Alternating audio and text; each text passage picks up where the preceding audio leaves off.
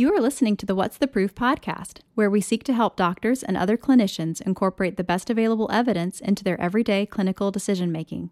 The content of this podcast is meant for educational purposes only and should not be construed as personalized medical advice. The views and opinions expressed are those of the host and guest, and no content on this podcast has been approved or sanctioned by Atrium Health.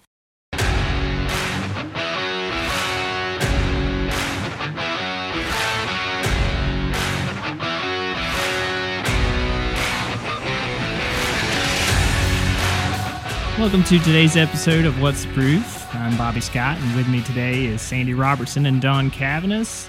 I got to start off by apologizing about the length of time since our last episode was published, and what can I say? We got busy. This thing called life gets in the way, doesn't it, Dr. Scott? It does, yeah. But hopefully this episode is worth the wait. We'll be talking about probiotics and some of the uses for it, and I know that a lot of people probably have questions being asked of them by patients about whether they should take antibiotics. So I think so. Hopefully we can help answer that a little bit today.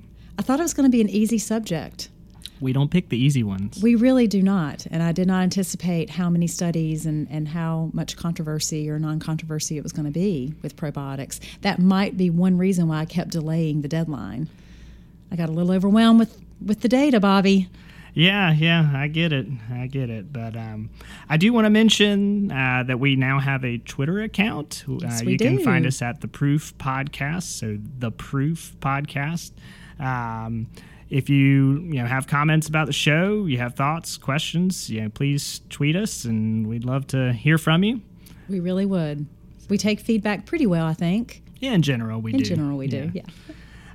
Anyway, so Sandy, this is an interesting topic. Why did we choose this one? Why don't you share a little bit about that? It is an interesting topic, and I will admit that when we don't know something, I think we're fairly good at admitting that we do not know. In this particular case, I was reviewing the in-training questions that our residents from their last exam, and specifically looking at the questions that more than 50% of our residents missed. And then I would copy those, and then we're doing that as part of our training for our conference series. One of the questions was in regard to probiotics, and what really caught my eye was they used the word, what is the evidence-informed decision, and I wasn't entirely sure of the answer. So, Bobby, do you want to kind of review what that question is? Maybe we can ask the audience, our prestigious faculty, if they would get the answer correct. Yeah, I was in that session and having to review this with residents, and I was surprised about it too, particularly about the strength of the evidence that the answer gave. It caught me completely off guard. Me too. And I felt like, as a pharmacist, I really should have known. Yeah. If there's strong evidence, why did I not know about this? Is kind of what I do. Absolutely. So here's the question. So it's a 43-year-old female who comes to your clinic for a routine health maintenance examination. She has a past medical history of diarrhea, predominant irritable bowel syndrome, recurrent urinary tract infections, and bacterial vaginosis. She has no new health concerns today. She does not take any medications on a regular basis and states that she prefers natural supplements to prescription medications. She says that she has heard that oral probiotics are beneficial and asks if they might be the right choice for her. Which one of the following is the best evidence-based approach to counseling about oral probiotics? A, there is no evidence that they will improve her IBS. B, there is no evidence that they will decrease the risk of C. difficile diarrhea when she is treated for a UTI. C, there is strong evidence that they will decrease the risk of antibiotic-associated diarrhea when she is treated for a UTI. D, there is strong evidence that they will decrease the risk of UTI recurrence. E, there is strong evidence that they will decrease the risk of bacterial vaginosis recurrence. And when I looked at this question, I was like, it could be any of them. I know. I really don't know. This strong makes me evidence. That's such a strong word. Yeah, it's like either strong evidence or no evidence. Right. All of them were extremes, so it was anxiety provoking for me. So why don't you tell us about what the correct answer was? Okay, so the correct answer, and correct me if I'm wrong, I believe it's C. Yes, C. So repeat C for me, for everyone. Yeah, so there is strong evidence that they will decrease the risk of antibiotic-associated diarrhea when she is treated for a UTI. Correct. So answer C is based on a Cochrane review that specifically looked at probiotic use for the reducing the risk of antibiotic-associated diarrhea. However, the primary outcome of this was C. diff-associated diarrhea, and we are going to review that because I had not reviewed that yet. For the purposes of the podcast today, quite honestly, Bobby, we don't have time to go over the reasons why the other options were incorrect. The data with probiotics can be quite overwhelming for lots of different chronic conditions and specific diseases. So we are going to focus on C. diff-associated diarrhea when you're taking antibiotics, and then in general, antibiotic-associated diarrhea only. Is that okay? Sounds good. Okay. Dawn, I'm going to ask you, what exactly are probiotics? Yeah, great question. So what exactly are probiotics? They're live organisms, bacteria or yeast, thought to improve the balance of organisms that populate the gut and to potentially counteract the imbalance of pathogenic bacteria when antibiotics are taken. These organisms are thought to be needed to maintain barrier qualities of the gut epithelium, inhibit pathogens' ability to bind to epithelial cells, and to help regulate the gut's immune system. According to a National Health Interview Survey in 2012, 4 million adults, get this, 1.6%, and 300,000 children, 0.5% in the United States, said they had taken a probiotic within the past 30 days, making it the third most popular dietary supplement consumed. So this is certainly something we need to know about as clinicians. Yeah, I mean, a lot of people are taking them, and I would be shocked if any more than a few percentage points of those people were actually told to take one by their doctor, because I think in general, me included, doctors don't really feel comfortable with the evidence behind probiotics and whether to recommend them or not. Maybe I'm just not very well educated and I'm an outlier, but I feel like I'm probably not alone there in just not having a whole lot of confidence in saying, yeah, you should or should not be taking a probiotic. I agree. That's exactly my stance, where I've seen some limited data, but nothing that's really changed my clinical practice. So more times than not, the patients come to me saying, oh, I've started this. Is this good or bad? And so we have to navigate that conversation. So Sandy, do you want to tell us what's the proof? I will be happy to answer what's the proof, Dawn. Not really. This was very, very difficult for me. I don't know how many of you enjoy reading Cochrane reviews. I am one of the nerds that do, but it's quite overwhelming. When you start looking at every study and you really get interested in the details of the study, then at about page 78, you feel like you have to just close it out and take a break and then go back to it. So I am going to try to do a quick and dirty summary for you guys on the first Cochrane review that was specifically referred to in the in-training answer. This is a 2017 review specifically looking at C. diff-associated diarrhea. There were 31 randomized control trials. 31, okay? How did I not know this, first of all? Over 8,600 participants, and these were adults and children. The majority of them were adults, however, and the vast majority of them were outpatient. Some of them were inpatient. You have to really go through the weeds to try to decide how many, so I'm not even going to give you the numbers on that, but 8,600 total. And in general, while they were all taking lots of different probiotics at lots of different doses, in general, it was somewhere between 14 to 17 days of taking the probiotic. And in general, the antibiotic was lasting about 7 to 10 days. So we think about your typical antibiotic for a week, and then you continue the probiotic for another week, is how most of these trials were designed. So here's the number. The incidence of C. diff-associated diarrhea when you took a probiotic while you were taking the antibiotic in the 8,600 participants was 1.5% in the probiotic group compared to 4% in the placebo or the no treatment control group. That is a relative risk reduction of 60%, and that was found to be statistically significant, very tight confidence intervals. The authors gave this a moderate grade of evidence, though, because the data relied heavily on 5 trials out of the 31, 5 trials where the baseline risk of C. diff associated diarrhea was greater than 15%. So these were your sicker, hospitalized, older patients. It makes sense that those are the patients that had a greater risk of 15% baseline. Now, when you stratify it out, of course, as Cochrane's do, they do subgroup analyses, a lot of them, okay? Whenever you stratify this out, they considered if your baseline risk was greater than 5%, that's a high-risk group. When they stratified those out, the incidence of C. diff-associated diarrhea in the probiotic group was 3.1% compared to 11.6% in the placebo group. And that was a 70% relative risk reduction, again, with very tight confidence intervals. The confidence interval went from 0.21 to 0.42. And I know I'm one of the nerds that looks at these numbers, but that is extremely tight. Yeah.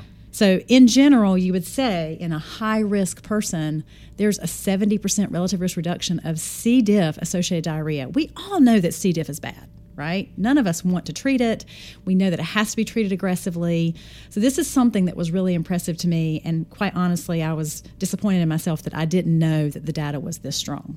Now, let me keep going. Again, they gave that a moderate grade because some of these trials do have a high risk of bias. It is very difficult in these supplement trials.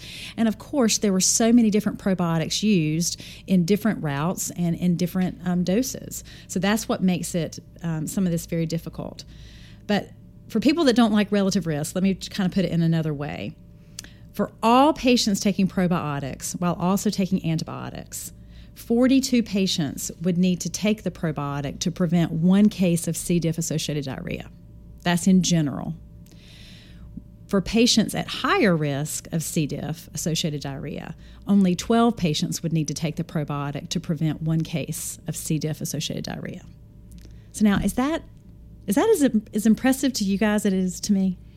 Yeah, for sure. I had no clue that there was that level of evidence for something that I feel like I probably could have been doing all of this time. I agree, because we all have these terrible cases that we remember in the hospital of C. diff. Yeah. This is not one day of watery stools that we're dealing with here. Yeah, I agree. Yeah, and certainly C. diff is probably the most important outcome here, but it also, the question, the in-training exam focused on antibiotic-associated diarrhea, and it did seem the Cochrane review really focused too much on that. Not that one. It did not.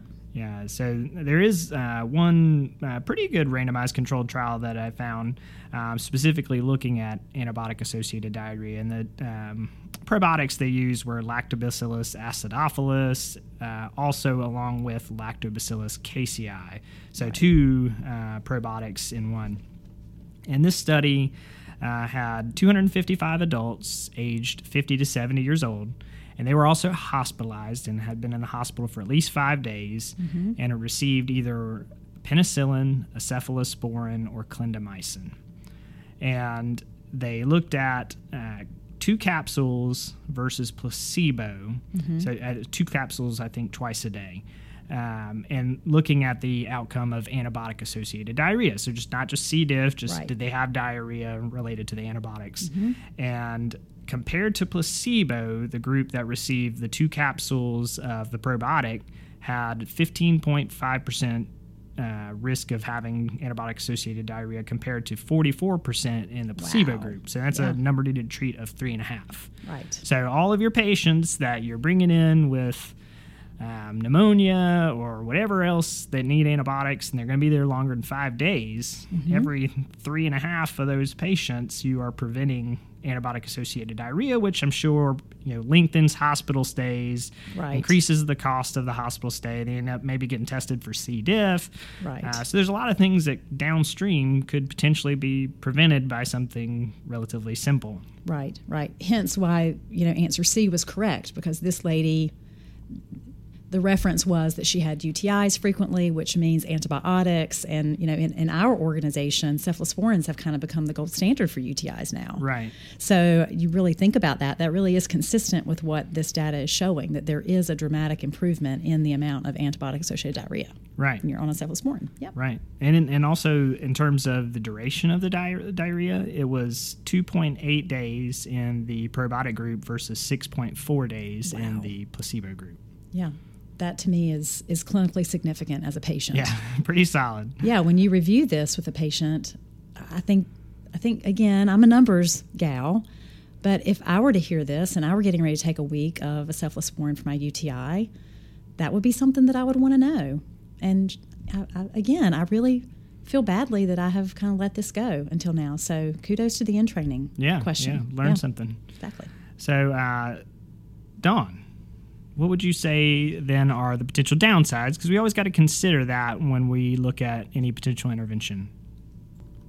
Yeah, that's a great question. We, certainly always have to ask ourselves, this is great, this is interesting information, probably should do this. And then we have to go, wait a minute, is there any harm in this? Is there any downsides? So most of the studies instructed patients to take probiotic for 2 weeks, which was usually 7 days after the antibiotic was completed. So certainly taking more pills can be a hassle for some patients. That's a downside. Common adverse reactions in the trials were abdominal cramping, nausea, fever, soft stools, flatulence, and taste disturbance. But, honestly, comparing that to many medications that we use, that seems pretty minimal. So I guess that leads us to the question of, if I want to prescribe this, I need a pharmacist to tell me which probiotic I should be recommending. So, Sandy, tell me, which probiotic should I use? Oh, Dawn, that is such an easy question, isn't it? Which one do I recommend? Yeah, try Googling that. There are thousands of probiotics available, and it is overwhelming, whether it's refrigerated, unrefrigerated, in yogurt form, in fermented drink form. I mean, it is really, really overwhelming. And if you think that I'm going to give you a brand name of something to recommend, you are sorely mistaken. I can't do it because I feel like I don't want to promote one particular one over the other. I want to go with what the data shows as best we have it. So here's what I feel pretty confident in, okay? In the one Cochrane review, they specifically looked at the amount of live cells or CFUs per day that were consumed. And they did find a statistically superior outcome for C. diff antibiotic diarrhea when 10 to 50 CFUs were used per day. And most of the time when you look on the bottle, you can see per capsule how many CFUs it's going to be. And usually it's somewhere between 5 and 10. So within that realm, taking 2 twice a day, 3 twice a day, I don't really know. They usually have on the bottle what their recommendation is, but if you can at least hit 10 CFUs, I feel good about that. Now, specifically, what type of bacteria are you going to recommend? And again, most of the data, they included all comers, but in general, the most popular and the one showing the best data was either the S. boulardii or a combination of Lactobacillus acidophilus or the Lactobacillus casei. So again, just going with the data that I have, I can't really say negative things about all the other ingredients that are in the different capsules. But they have specifically looked at these 3 and recommend that in the Cochrane review. So for me, whatever form you want to use, I feel like you should be fairly confident as long as it is in a high enough CFUs and contains these particular strains. That's what I'm going to go for. I know you just want me to cut to the chase and give you one name, and I'm not your gal for that. Yeah, I think what I'm going to do is go to the pharmacy and take this list of 3 names here and just go look at bottles and pick a couple that are each type, really. Just kind of like sense. I do with birth control pills or all the different topical steroids. And I tell the residents, you want to just pick one in each class. And what is your local standard? What do your this is when you can go to your specialist. Does your GI have a specific one? I do think you also need to look at cost. If you go on Amazon, you can find a $10 probiotic or a $100 probiotic. Yeah. It's very, very difficult. Do I think that you have to get the most expensive the best? No, let's don't do that. But is the middle of the road? I mean, I don't know. Sometimes it gets very, very difficult to know which one to pick. I will confess that in the past when patients have asked me which one to pick, I would hedge a little bit and say, you usually kind of get what you pay for thing. And so, right. And probably misled patients unintentionally into buying more expensive probiotics than they needed. But hopefully now I'll be more informed, and, our listeners will be too, and nobody will have to do that. I agree. I think that's smart. Okay, so as family doctors, we don't take care just of adults. We also take care of kids. So, yes, we do. And kids need antibiotics quite a lot. So is there any evidence about use of this in children to prevent antibiotic-associated diarrhea? Yes, there is. And so this is going, outside of what the in-training question was asking about the 43-year-old adult female. But I did find a 2019 Cochrane review that specifically looked at antibiotic-associated diarrhea in children. Again, a lot of trials, 33 studies, over 6,000 children between the ages of 3 days and 17 years. The majority of these children were treated outpatient, and just like in your study, Bobby, it was amoxicillin, cephalosporins, and then clindamycin, kind of in that order, with the beta-lactams being the big majority of the antibiotics. There were some kids that were hospitalized, but the majority of them were outpatient. The majority of them were also otherwise healthy children. And they were reporting diarrhea between 5 days and 12 weeks after a course of antibiotics. And honestly, the 12 weeks to me is a stretch. It's hard for me to say, okay, 12 weeks later, now you have a day of watery stools. Can I really blame the amoxicillin 3 months prior? But that is how the studies, that was the standard for the studies, was to go out to that.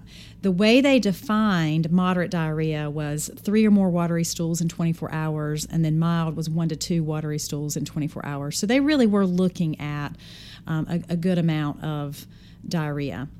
So the probiotics used in this Cochrane review, again, the Lactobacillus species, the Streptococcus species, the Saccharomyces species. I mean, all kinds of species were allowed in the probiotic group. So again, when you're going to ask me what specifically should I recommend to children, I'm going to say there are a lot of studies that included a lot of different species.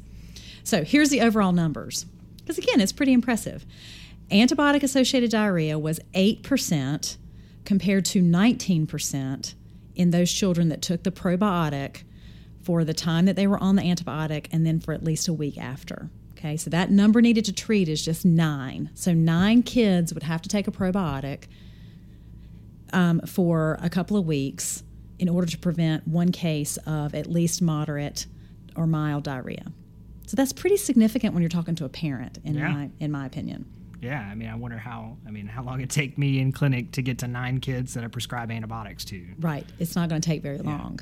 Now, I will tell you that, there are a lot of studies that were at high risk of losing them to follow-up.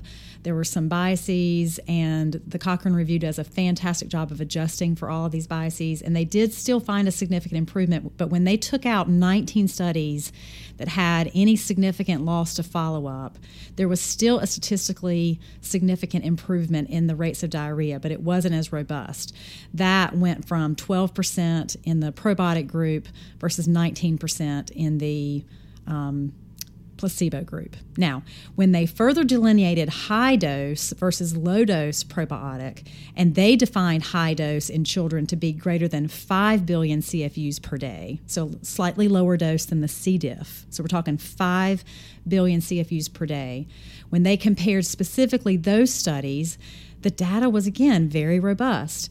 8% incidence of diarrhea in the probiotic group versus 23% in placebo. Wow. I know. It's impressive.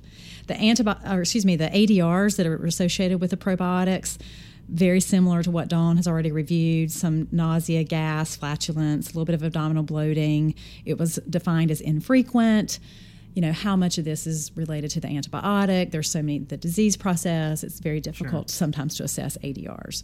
But in general, I don't feel like we're being harmful to the child whenever we are giving a probiotic, because diarrhea can be very problematic. We all know they can't go to school, we can't go to daycare. There's so many things that come with diarrhea. Yeah, and it's always fun to be able to tell people to take 5 billion of something. I know. Like 5 million, billion, whatever. It's a lot. Yeah. Just look on the bottle. It's a lot. It's a big number.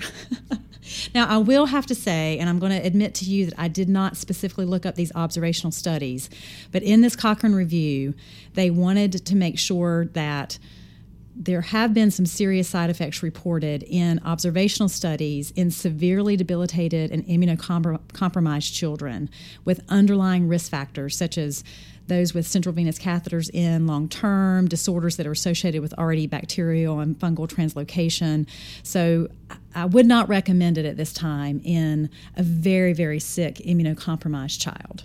These are in your otherwise relatively healthy children that you're treating with otitis media, respiratory infections, et cetera, with broad-spectrum antibiotics. That is what I can feel confident with at this point.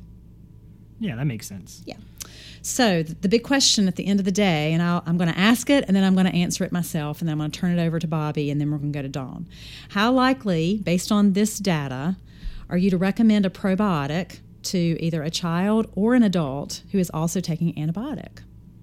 And I have to admit to you that I feel like, at the very least, it is a discussion that needs to be had with the patient or the parent or the whoever has that child there. C. diff is a big deal to me, and if I myself now were sick and needed to take an antibiotic, it is something that I would consider. In general, I feel like it is safe. I feel that it is relatively affordable. And we're not talking about long-term probiotic use. I'm talking about taking something for 2 weeks. So for me, the recommendation is going to be yes, to at least suggest it and to try to remember some of these numbers to suggest to the patient or the parent. And I feel pretty good about that.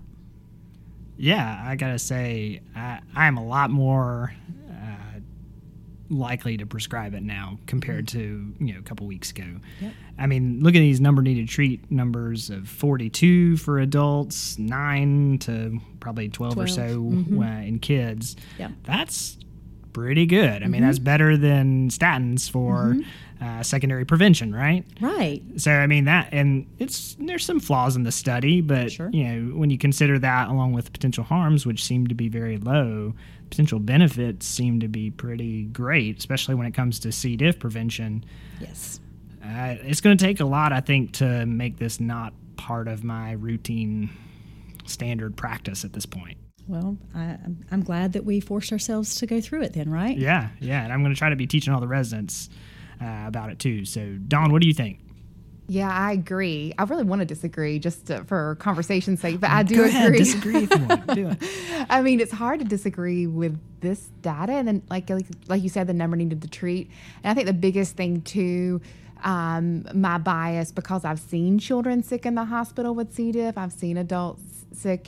Certainly we bring that bias as well, but the data does support it, and I think I'm gonna have to change my clinical practice. So thanks for going through all this with me. Yeah, and you all listening, if you have an opinion, tell us what you think. Shoot us a tweet on Twitter or send us an email. We'd love to hear from you. But we're going to shift gears now to Residents Ask the Darndest Things.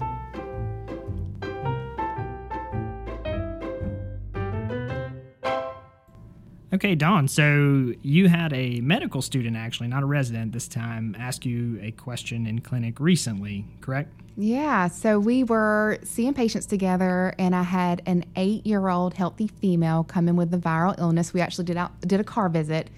And before I saw the patient, my assistant that day, who typically works with another provider, had already done a COVID and a flu swab. And she had given me the results, and the patient was positive for flu. And the medical student asked me, "Oh, do you always swab all patients with viral symptoms for COVID and flu?" And I said, "That's a great question. Let me find the answer to that." Because, what we did before COVID and what we do now after COVID it looks different. So I was not sure how to answer her question. I told her what I have done historically, and then I went to look for an answer, which was not easy to find. So I like it whenever they ask a question, I can show them exactly what point of care resource I used so that they can find it in the future, and then it's, done. But this was not that kind of question, unfortunately. So I first went to our point of care resources that we use in clinic, and really couldn't find an answer. Kind of what's our standard? Is there any data to support co-testing? And then I went to Google and said CDC, NIH guidelines, infectious disease guidelines, and I actually did find some information that I could share with my medical student, so I wasn't empty-handed. And I'll go through that with you if you'd like. Yeah, that'd be great. So what I found was lots of strong to moderate recommendations, but all based on expert opinion. And that's not surprising, right? Because that's kind of what we've been dealing with in COVID because of time and other restrictions. So basically the things that I went through with a medical student and things that the NIH and CDC had put in their documents was the signs and symptoms of uncomplicated, clinically mild influenza overlap with those of mild COVID. And even though I really didn't pay attention before, it's documented that loss of taste and smell can occur with flu. So you can't really rely on that. Even though it is more common with COVID, you can't really rely on that. So really, because we have limited data, the experts are saying, hey, just like before COVID, if you highly suspect if it's going to change your management, yes, co-test. Saying that, I think a lot of times patients really push us to test because their work or the daycare is asking, what is this? Is this COVID or not? Is this flu or not? So I think sometimes we test it, even though it's not going to necessarily make our patients healthier or decrease hospitalization necessarily. We are pushed to do this, right or wrong. There is a price tag to that, though. I actually asked my lab, out of pocket, our test for just flu is $49. But a lot of patients would say it was worth it to them to know how to isolate their family, how to talk to their contacts. So I don't know. I guess the point in sharing this is to show that, yeah, sometimes medical students and residents are going to ask us things that there's just not a great answer for, and we have to use our clinical judgment, and we have to look at each clinical scenario and each family and just do our best. And then, I could show her this data and say, hey, here's expert opinion data. I don't have any studies. And that's okay. Yeah, I think you're never going to have a whole lot of studies that are going to just tell you who to test and who not to. But I think there are some things that you can, use in an evidence-based approach and how you go about testing. So you think about pre-test probability. In general, when you do any test, you really shouldn't do it if the pre-test probability is low, which is generally considered less than 10%, or if it's really high, greater than 90%, because the test isn't going to help you in that situation. If it's, positive, but the pre-test probability is low, then it's going to be still doubtful whether it's a true positive or not. Likewise, if it's negative, but your pre-test probability is super high, so like you have a patient that lives with two other people that have flu and they come in and they get tested and it's negative, you're just not going to believe it if they have classic symptoms. So, I guess in the student situation, I would point out, well, we don't always use absolute terms like always and with all patients, so you need to consider that. But in general, that pretest probability is going to vary. So it's going to vary somewhat on the prevalence of what's going on. So like when you test for influenza, in July versus when you're going to test it in January or February, it's probably a lot different because the pretest probability changes a lot over that time. So those are the things you got to think about. People generally aren't going to know sensitivity, specificity in terms of statistics, but you might know just ballpark figures. But the real question is positive predictive value, negative predictive value, which are going to vary with prevalence too. So, but you're right. In general, that's just a judgment call. Yeah, and the reason, it's interesting, this didn't come up until May, this question, right? Yeah. Because really this kind of little uptick in flu and now COVID cases, we've really been focused on COVID because the prevalence, pretest probability was so low. Yeah. But then it's kind of upticked a little bit, and now that's back on our radar. Should we be now, it's a pretest probability higher? So with this particular case, she did live with her grandmother. They were really happy to have the information. It was fine. They had insurance to cover the test. All was well. But it was still, interesting to kind of walk through that with the medical student. Yeah, this is good exercise too. You know, that's what the great thing about teaching is that they keep you sharp. They ask you these questions that you sometimes don't know the answer to, and you have to look them up, and you learn, and both of you get better because of it. So, well, thank you, Dawn. Yeah. And that's going to wrap up our show today. Thank you very much for listening. If you enjoyed the podcast, please leave a review and hit that subscribe, follow button in your podcast app of choice. For any questions or comments about today's episode, drop us an email at whatstheproofpodcast@gmail.com. We'll see you next time.